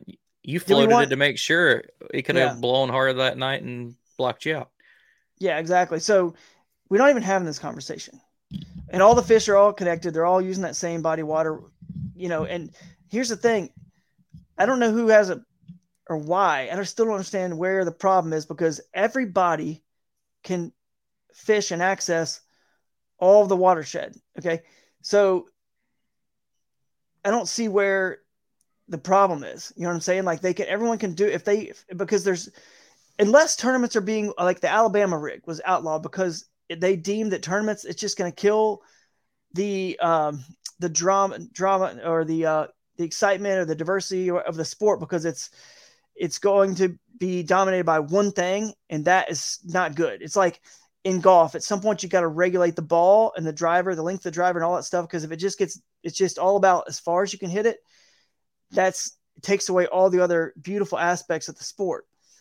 Until tournaments are being won overwhelmingly in one facet or the other. There's about 3 different major facets you can talk about. The bank, on the lakes, right? The main lake banks, which are getting less pressure these days because of the offshore technology that's crushing it, which is the second method I'll mention, the offshore technology and LiveScope. that's not overwhelmingly winning. It's coming close, darn close in the bass boat world, right? And then the backwaters and creeks aren't overwhelmingly winning everything either. So it's like until one of these is like the A-rig, where it's just our sport's no longer – it's just you have to do that or you can't win. You got to do that or you're never going to win. And LiveScope's the best example because it's the closest. Because LiveScope it is. It's more LiveScope would be, and no one that fishes skinny water that wants to throw down $500 on a kayak and get into these tournaments and pay as much in the entry fee almost as their kayak setup. None of those people are sitting there complaining about, that I've heard is complaining about LiveScope. They just want to go fish and have fun. And if they outlaw LiveScope tomorrow, or how many, screens you can put on a bass boat, it still doesn't diminish anybody who won with 10 screens on their boat today. So even if rules change or whatever, it definitely doesn't diminish anybody's successes in the past with those. But I don't see a reason for a change if it's not being dominated by one way or the other. And if you feel like it's being dominated in a certain time of year or certain lakes or certain fisheries, then why don't you just pick up on that and do that? Do that style and technique. It's not that hard. But broaden your, like when I saw Eric Jackson go up to Class 2 and Class 3 rapid, I said, I'm going to train and learn how to do that. I didn't say we got to outlaw this, dude. This isn't right. We need to go and do all of our political pool and find everyone we can to rally everyone together and stir people up that this isn't right. No, man, that's not sports. See, I definitely, I agree with you on that, man. Just to get back to it on the kayaking side of it, it is. I feel like that is what kayak fishing is. Like, why not be allowed to? I mean, is it to me what it seems like is it's because people can't do it or they haven't tried, or like you said, they don't have the right setup to it. And I get that.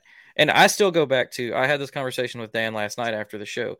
Like, let's say we can't get past this and it goes two ways. Either all the big trails change their rules and it's, not out of the kayak, a mileage boundary, a common launch boundary, whatever it is. Let's say it turns that way. Well, then I think that there is a need for a competition for the other style. Sure. 100%. Oh yeah. And then something that I mentioned with Dan, if you're at this from a tournament director standpoint, an idea that I would say is, let's say that the rules stay roughly the same. The Bassmaster, we'll use Bassmaster example. Let's say those rules stay the same. If you want to alleviate some of that problem, and there's a lot that goes into picking bodies of water in areas because you've got Chamber of Commerce and money, and you have to have space and venue and blah, blah, blah, blah, blah. But put a little work into where maybe like a few tournaments of the year play to that late guy, where it's going to be really, really hard to beat one of these like really good. Oh, it happens. Offshore guys. Look at Lake Fork, Lake St. Clair, Lake Erie. You see anybody complaining about this skinny water style of method? Then nope. You don't see anybody complain about it. So why not split it up on purpose to where like you've got, if it's an 8 event season, you got 4 events that are really going to play to one type of person and 4 events that might play to the other type of person, and make it competitive that way.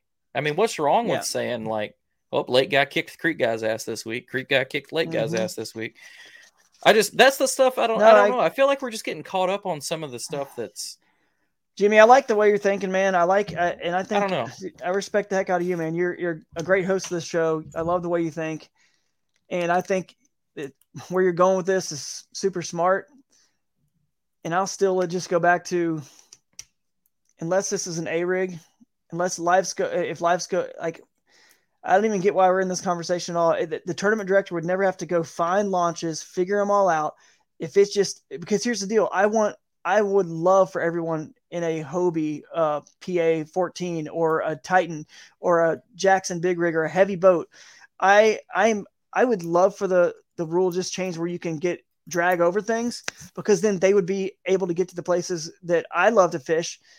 They'd be able to do it legally in a tournament. And then I'm not trying to keep the rule where, I hope they keep it where I can't get out. So I'm like the only one of the only few people that I feel like could probably get to some stuff, when you would think I would be all about that. Right.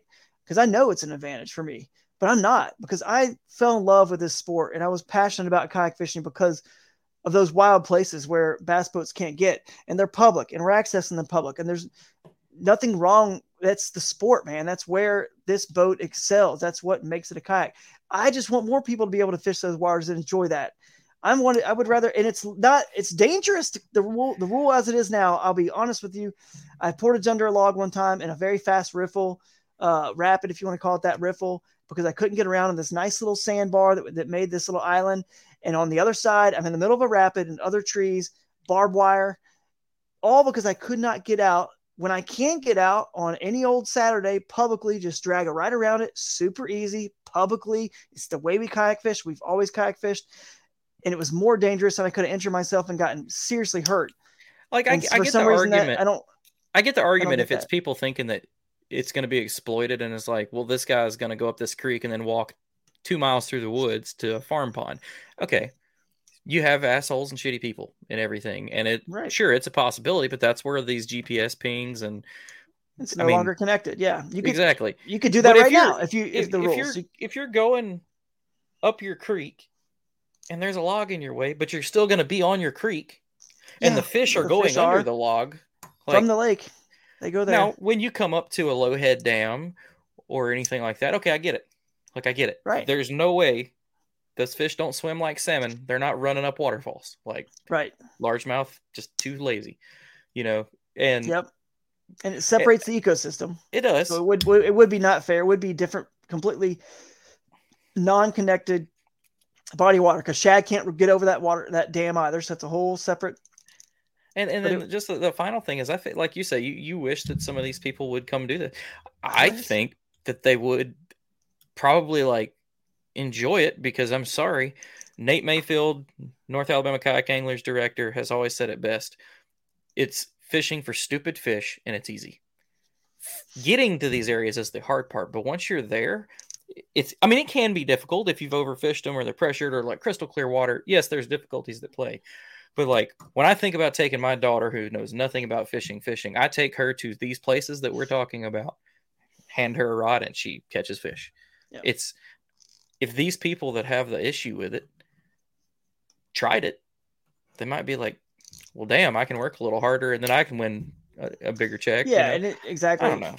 I'm trying to be completely unbiased on this. It's just some of the argument to me is just so what? But some of it has legitimacy. Dan's a lake guy. Dan Perry, my co-host. Dan's a lake guy. He has a lot of good points that counter my style of fishing. He doesn't want to take the creek guy out of it, but he wants to limit it a little bit. And he doesn't even mean not be able to get out of your kayak. His was maybe you can't go 30 miles, maybe you can only go 15, and yeah, I feel like that is a middle ground that we could achieve. But again, I'm still leaning more towards you need to get river bassing back on the map. Well, yeah, a lot of people said that. A lot of people said that for sure. I mean, the beautiful story of the Sabine River, when Jason Christie won and went 60, 70 miles up that river, was that they didn't limit what his being able to show off what his boat can do, what his skill can do. And he found those fish and not everybody else could have done what he did. And he had that technology with that synced to his Garmin. He knew exactly how many miles he could go. This is a beautiful story. These are the things that make television. Not everybody sitting out in the middle of a freaking lake and everyone piled in these same launches and we're all just beating on the same fish or trying to find the same unpressured fish with our electronics or whatever. And there's nothing wrong with that. I mean, that works at times. You got to use that technology to win lots of times, quite frankly, as we know. But those cool other stories and the diversity of our sport is what makes it a good television product. And you got to think about the future of the sport. The future is going to be television, and the dichotomy between these different styles is what is going to make it special. That's what makes kayak fishing special. And I've written down here a couple notes. Okay. The reason why it's so important that we, keep the kayak and kayak fishing is because if you're a brand out there, and I've said this before on podcasts, but the founder of Hook, he went on one of the bass fishing business or business fishing podcasts one time. And I listened to that podcast on one of my drives, and he said it. I've always known this, but I've never put it this way. He said, the secret to any brand of being successful is you find in any person, if you consider yourself a brand, you find where your God-given talents are, where your strengths are, right? And what you do then, once you know where your uniqueness is, is you go 10 times harder in that direction, 10 times harder to stand out and to make yourself unique and different. And kayak fishing is about being able to get into, skinny water and shallow water. But the uniqueness and what makes us different is the fact that we can go in the dang Pacific Ocean and catch a tuna or yellowfin or whatever in the Atlantic and get whatever. You can go anywhere in a kayak. It's unlimiting. The boat is unlimiting. So to be able to exploit that nature, that part of the kayak, that's the kayak's brand. That's its identity. To take away its identity and shrink it down to the exact same identity that the bass boat world has in terms of this is kind of the water we can fish now, just where they go. It defeats the entire purpose of the boat. And that's what's frustrating to me is if we will be successful as a sport as a whole, if we go and make sure we're highlighting its uniqueness, nature, and the ability it can do it all. And something I'll add to it just real quick is I feel like if we take the kayaking out of the sport, I think we fizzle out before. I mean, I don't think you'll ever lose kayak fishing on like a local level, and there'll still be higher level tournaments. But I feel like if you limit it and you take the wildness out of it, like you said, the stuff that looks cool on TV could look cool in a good still photo. If you take all that out of it, I feel like that. Why would they spend money on it when they already have it? You know what I'm saying? Yeah. Yeah. And that's always been my thought. I had high hopes for kayak fishing, but I wouldn't be surprised if it didn't continue to blow up. I could totally see it. Mm-hmm. Certain decisions made and it fizzle the other direction, but continue with your notes.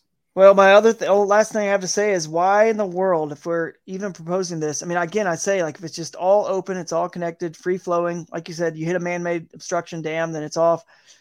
Just let people get out and everybody can easily access all the fish because here's the thing, dude, in golf, let's just say golf just has a resurgence, blows up like it did when Tiger Woods came on the scene. If a sport gets an insane amount of popularity, most sports that are court-based or field-based or whatever you want to call it, football, golf courses, football fields, if they blow up in popularity, guess what? It's real easy to do. Make more golf courses, make more playing fields. It's so easy. More soccer fields, more ice hockey rinks. It's so easy. You just accommodate you meet the demand. Fishing has met its demand. We have one place to grow. The kayak is the tool that can get us to that one place to grow. And we're trying to stifle that growth. You kidding me, man? Like that just makes me, as a guy who's kind of helped pioneer this sport for 20 years and put my whole life into this, it just makes me want to throw up, dude, that this is where it's going to take us when nothing has even happened. A tournament's never been won by any of these issues whatsoever. It's like, man, it's just, you can tell, man, it gets me like, I understand it. Frustrated. And why do we I wanted to see it. I wanted to see your frustration. It needs to be known like that. A lot of people know that you always have a smile on your face. You're always a cheerful guy.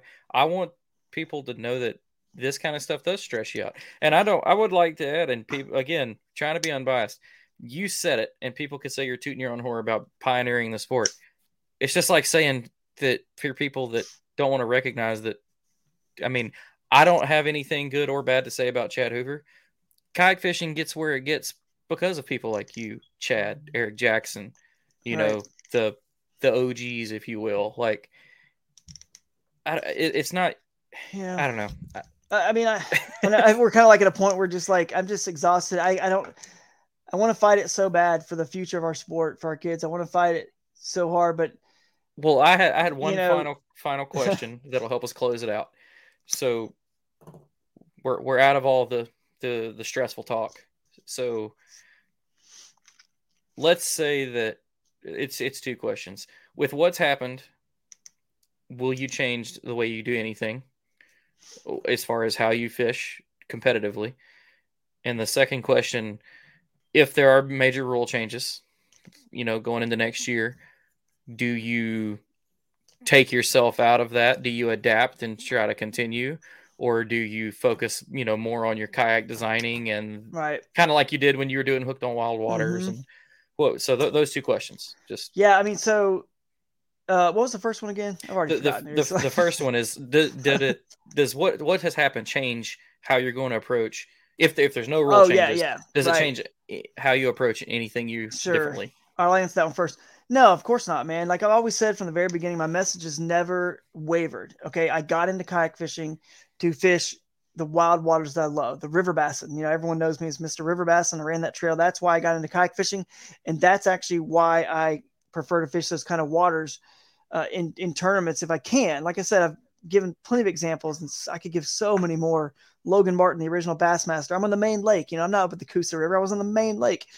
Caddo, when I got second place to Mike Elsey, 2019 National Championship, I'm on the lake. Like, I prefer, though, to be tucked in somewhere, and it's never going to change. I'm actually fishing those places in tournaments because it's still about, and it is always should be about having fun. That's why I said every rule you should be thinking as a tournament director, how can we help these anglers have more fun, catch more fish? If that happens, guess what? They're going to tell their friends. Their friends are going to want to enter. They're going to be positive about the whole sport, the tourism department, the tournament trail. Everybody wins. And then your brand sells, and that's what it's about.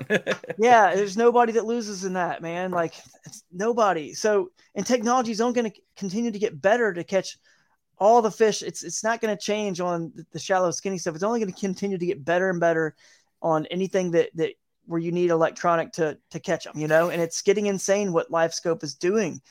And I'm all for it, man. I'm all for it. I'm going to use it. When it's time, I'm going to use it. But I always prefer to answer that question. It's not going to change the way I fish one bit because, obviously, as we've seen here, I do my best to cover every base I can to make sure, with the tournament directors, where I'm fishing. They always ask me where I'm fishing. I'm up front and I stay within the rules. It doesn't mean I'm immune to, I can't make a mistake and unintentionally break a rule. Anybody could, but I am doing my best every single tournament to make sure because all the rule sets are different, which is why I tried this past winter. I emailed about 15 of the top anglers to see if we could get a list together of all the rules we would love to see joined by the trails. I talked to all the 3 of the trails individually after we had our list of rules we'd like to see changed. And they all, they had the reasons why they didn't want to bend on this or bend on that. And I understand it, but it kind of is a bummer. I'd love to see a little bit more on some certain things like the scoring of the fish and how we take the photos and, communicate. Some tournaments you can call somebody and talk about anything you want, and some you can't. And it's like you're switching between them and it gets complicated anyway, but I'm not going to change my style one bit because it's about fun. And I'm going to go have fun at the tournaments and fish. If anything, you just know now that be able to prove it, I guess. Like, you need to make sure you can. Because I would say if anything, now it's you're kind of under a microscope, like because now people are like, and always have been, always. And I feel like that's anybody that gets on a winning streak in anything. Sure, like and Barry Bonds, home run derby. That's right. He's on steroids. So and that's why I film it. That's why I film it all. I mean, and like I've said in my other video I posted, like you still have cheating scandals at the highest leagues with the most money, baseball, football. You still have ways that people are going to cheat. Like you guys got to, at some point, you got to realize that the tournament directors knowing where everyone launched and being able to look at it, like why do we have Far Wide as our AOY app? Last year was the sponsor for the AOY for Hobie and and KBF. And it's all about making sure, helping you find an Onyx, apps like that, the Onyx that people use for hunting a lot and fishing. Why do we have that if we're going to just dumb us back down to the exact water the boats are on? Like, why do we have Yamaha Right Waters as the headline sponsor of the Bassmaster Kayak Series, which is all about fighting for water access? Do you think they're fighting for water access on the main lake? Do we need water access on the main lakes with all those beautiful boat ramps? Is the issue the main lake access? Of course not. And they're the headline sponsor of the freaking thing. So the waters we need to be fishing and that we're fighting for with the Yamaha Right Waters are all the blue ways that, like they're green ways on water, right? They call them blue ways. All the states and the tourism, they're all promoting kayaking is blowing up as in our society is a healthy and fitness pastime. It's something so positive, just the kayaking aspect of it. And they're creating more and more. They're revitalizing our rivers, cleaning them up, understanding how important that is, right? They're cleaning all that up so that we can, adding public launches and canoe and kayak launches to get more people doing this sport, and Yamaha Right Waters is fighting for that. So now we're going to take that away from it. Just, why would we do that? That's what we're trying to fight for here. It blows my mind, man. And anyone who does say anything about the lake, well, it's called Lake this tournament. Well, dude, it's called Lake that tournament for every one of those Elite Series guys that goes and runs from the Sabine River up to Galveston, or makes a long run up some place that's, so far away. It's no longer in that lake. We're in Rodman. Oh, we're locked in now. We're in Lake Rodman. It's not the St. Johns River anymore. They're in Lake Rodman. So where's your issue with them calling that the St. Johns River tournament when they're in Rodman Reservoir or any other situation that's just like that, where they run so far away they're no longer in it? No, you got to have a name for the tournament. You got to have a name. Okay, it's that Lake Pickwick watershed. You can't say the tournament is called Lake Pickwick and whatever, Cypress Creek and whatever, Indian, or I don't know, name it off all the you can't Indian, sit there and say the tournament is Bear, all whatever. There's a lot of creeks in there, second or whatever. You can't just have the tournament name be some big long freaking paragraph, dude. You got to call it something. And you know what? It's all Lake Pickwick, because every one of those components, every little piece of water that's flowing into that watershed, it's all free flowing and connected to all the fish in the water. All of them can go and access. That's where they live. That's their home. That is Lake Pickwick. That's it. And we don't restrict those elite anglers to going to any portion of that whatsoever. So anyway, anyone who says something about that, I don't know, man. And then to calm you back down, your second question: if the rules change, what do you do? Do you adapt and overcome? Dude, it's all about having fun and just catching these fish and having fun. I'm not gonna change my style. I'm gonna fish the beauty of our sport. Like you said, is we have enough. Okay, I can only fish I think this year maybe 10 or 12 or 12, 13, 14 if you count championships, whatever. Probably more than I should be, but I'll probably just cherry pick. We got enough trails out there. Just cherry pick the ones that I feel will allow me to have the most fun. You know what I mean? That's why I went to a lot of those lakes this year. Grand Lake, never fished there. I love fishing new water. Why? Because it's fun. Same with Lewis Smith. Never been there. I wanted to fish it because it was fun. The first time I went to Champlain, I was like, oh, I've heard all about it. I want to go there. I'm just going to keep fishing the places that are fun to me. And, maybe if there's a rule change or whatever, I'm going to go to the ones where the rules allow me to fish in the manner I enjoy fishing. So It's not just about winning to me and all that stuff. It's about having fun. At the end of the day, I need to be having fun out there. That's why I got into the sport. And it's why I continue to love it to this day, man. So that's the only thing I would change. It's just cherry pick to the side of the tournaments that I can see would help me have most fun. So we're gonna take all the questions out right there, and it's been a great talk. I'm glad that you've got to give your side of everything. So I'm gonna do a quick recap for folks if you're still there. Drew 1 was protested. Bassmaster disqualified him based off evidence that they were submitted. He was offered an option to appeal. He appealed. He gave evidence. They used his evidence, and I guess a neutral party. A neutral party deemed that he had not been out of bounds, and he was re-given the win. I guess I don't even know a correct way to say it, but redeclared. Redeclared the winner. Yeah, I feel like I had to win that one twice, but man, I appreciate you, buddy. I really do. Yeah, I wanted to hear it here, man. I wanted to hear it from your mouth again. Well, I'm glad. Paddle and Finn, we're super biased. I mean, we're not biased.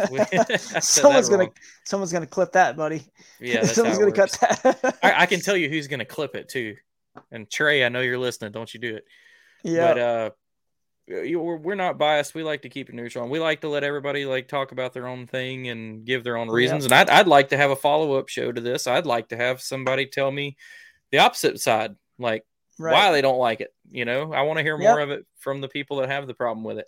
And maybe, I mean, you never know. Maybe someday it persuades me to be like, you know what, this is wrong. I doubt it, but I'm open. I mean, and I'll be honest with you, man. I know people know I love to fish this way, and they feel like, I really feel like I'm not coming at this from a bias either, only because I'm kind of fighting for kayak fishing. You know, that is the name of the sport. I'm not, and I'm actually openly saying, I want people to be able to fish those waters. Just make it safer and let people get over that stuff easily. And then here's what will happen.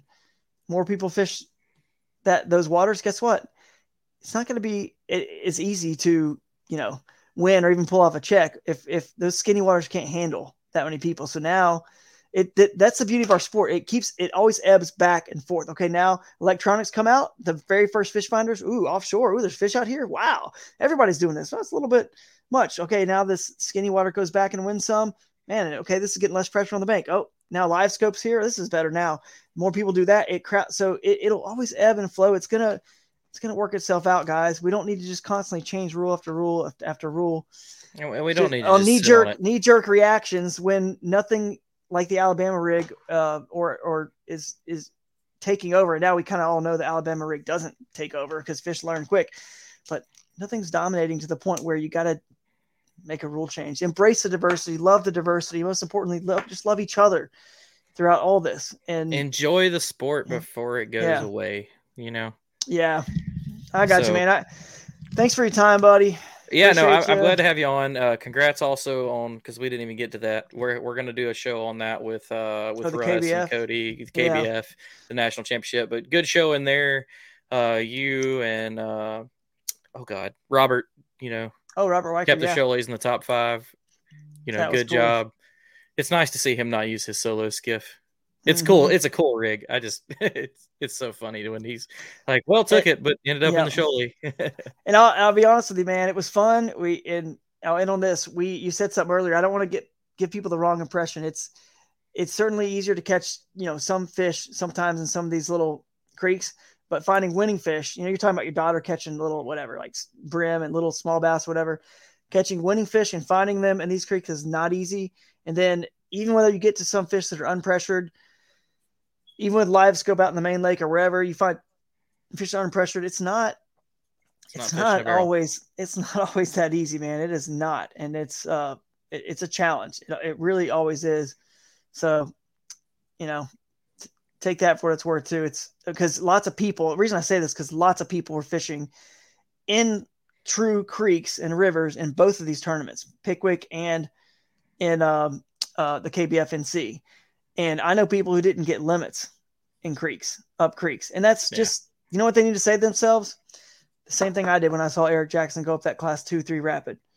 They need to say, I got to get better and keep learning instead of, being online, wasting time, maybe debating all this stuff or doing, I don't know, just getting into all this stuff. Maybe they could be spending time just just getting better, learning more and trying to get better at it, just instead of saying, we got to change this rule. We got this isn't fair. We got to change this.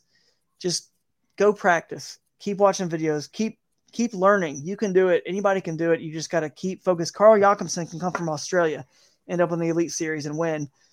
Not even catching a black bass there. They don't have him there, and he can learn and get his way all the way there. You can too. So we'll leave that on that positive message, but it's not always easy for sure when you get to these places. So just to give it a fun end, go ahead and hoist your trophy right there and enjoy it one more time. Thanks, man. True. I'm too worn out to really I feel you, dude. As I probably am really inside, and I will eventually one day. So I'm going to go back and look at all the pictures of my wife and the kids. They had sidewalk chalk. Congrats, AOI winner, Pickwick winner, AOI, all this stuff they did for me, and to have it all just sink that next day and never be able to enjoy the stuff that they did for me. And it's been a crazy, wild ride, but it's starting to kind of, hopefully some of those good feelings and come back, the feelings you should have when you win and you rightfully win, work really hard as I did to pull it off. They're starting to come back, and I appreciate you giving me the time to share that story of how I caught them, because that helped me kind of get back to smile a little bit and some good memories of Pickwick in that tournament instead of, some bad ones, sinking feelings. But thanks, buddy. I hear you, man. Well, I appreciate you coming on, man. And, hopefully from as many people can take away from this, whatever you can, the air is cleared, hopefully for you. For me, it wasn't really ever not. And again, it's just, I stayed away from the social media and let you tell me. So, and then there's all the proof and everything. But I appreciate you coming on and talking. I appreciate everybody coming and hanging out with us for this little bonus episode. You're hearing it here first, from the person that had the issues. So Thanks everybody for coming and hanging out, and make sure on this one, I really want everybody to like this one up, share this one out, let it get out there, just because the topic's been so hot. Maybe it stirs the topic back up. Hopefully it doesn't. Maybe it puts the topic to bed. I know it won't, but thanks for all the support, guys. I really do want to say thanks to everyone out there who supported me, whether or not, they knew they didn't know what happened. Everyone was so kind to me at the KBFNC, and everyone supported me. They weren't supporting and they weren't pulling for me to win or lose. They just were supporting me, knowing that I needed some love and support at that moment, because it was just a tough position to be in, because the rules are, need to be a little bit clarified there. So I want to thank everyone publicly for all your support. And there's one more thing I was going to say, but I can't forget. So I guess it's not. Oh, I was going to say, and also I appreciate the clarification that you let me have, because there definitely was, I don't know where it got started or how, and maybe I worded some things poorly on that KBN podcast that maybe for some reason got people thinking that I had not gone through that section and cleared it in pre-fishing to be sure it was 100% clear and I could get there without getting out of my kayak, and did so. So that's the one thing I think that I heard from most people, that, man, I wish you would have just done it before. Like, what are you talking about? Where are you hearing this? Like, I did do it before. And that's what I couldn't, I didn't want to come out and say anything. I had to let the process play out and prove with the video, with the text like I had, where I got picked up and everything. And now, without a doubt, everyone knows I did it, 100%. And air cleared. That's clear. Yeah. So thanks, guys. All right. Well, this has been another great episode of The Reel Down. Thanks everybody so much for being with us. Be sure to show us a little bit of love on all of our social medias and all of the platforms that you are listening to this on, and we will see you next week. Peace. Thanks for tuning in to another killer episode here on Paddle and Fin. Be sure to drop a 5-star rating, a thumbs up, or smash that subscribe button on any platform you're listening in on. Be sure to check us out on Waypoint TV, waypointtv.com. Make sure you sign up for the Fantasy Kayak Fishing League at paddleandfin.com/fantasy. You could support this show through Patreon, patreon.com/paddleandfin. Don't forget to check out the website, paddleandfin.com. Catch us on YouTube. If you got a question, comment, or want to see a future guest on the show, be sure to email us at paddleandfin@gmail.com. Shout out to our show supporters, Yak Gadget. You can check out all the fine kayak accessories at yakgadget.com. Pelican Professional. For all your cases, coolers, and lighting needs, go to pelican.com. Rocktown Adventures, your Midwest premier paddle sports destination. Go to rocktownadventures.com. Eastport Marina, the beautiful destination on Dale Hollow Lake. If you're looking for lodging, kayaks, kayak accessories, or anything fishing related on the beautiful Dale Hollow Lake, go to eastport.info. And Jigmasters Jigs. When in doubt, get the jig out. Go to jigmasters.com and fill your tackle boxes today.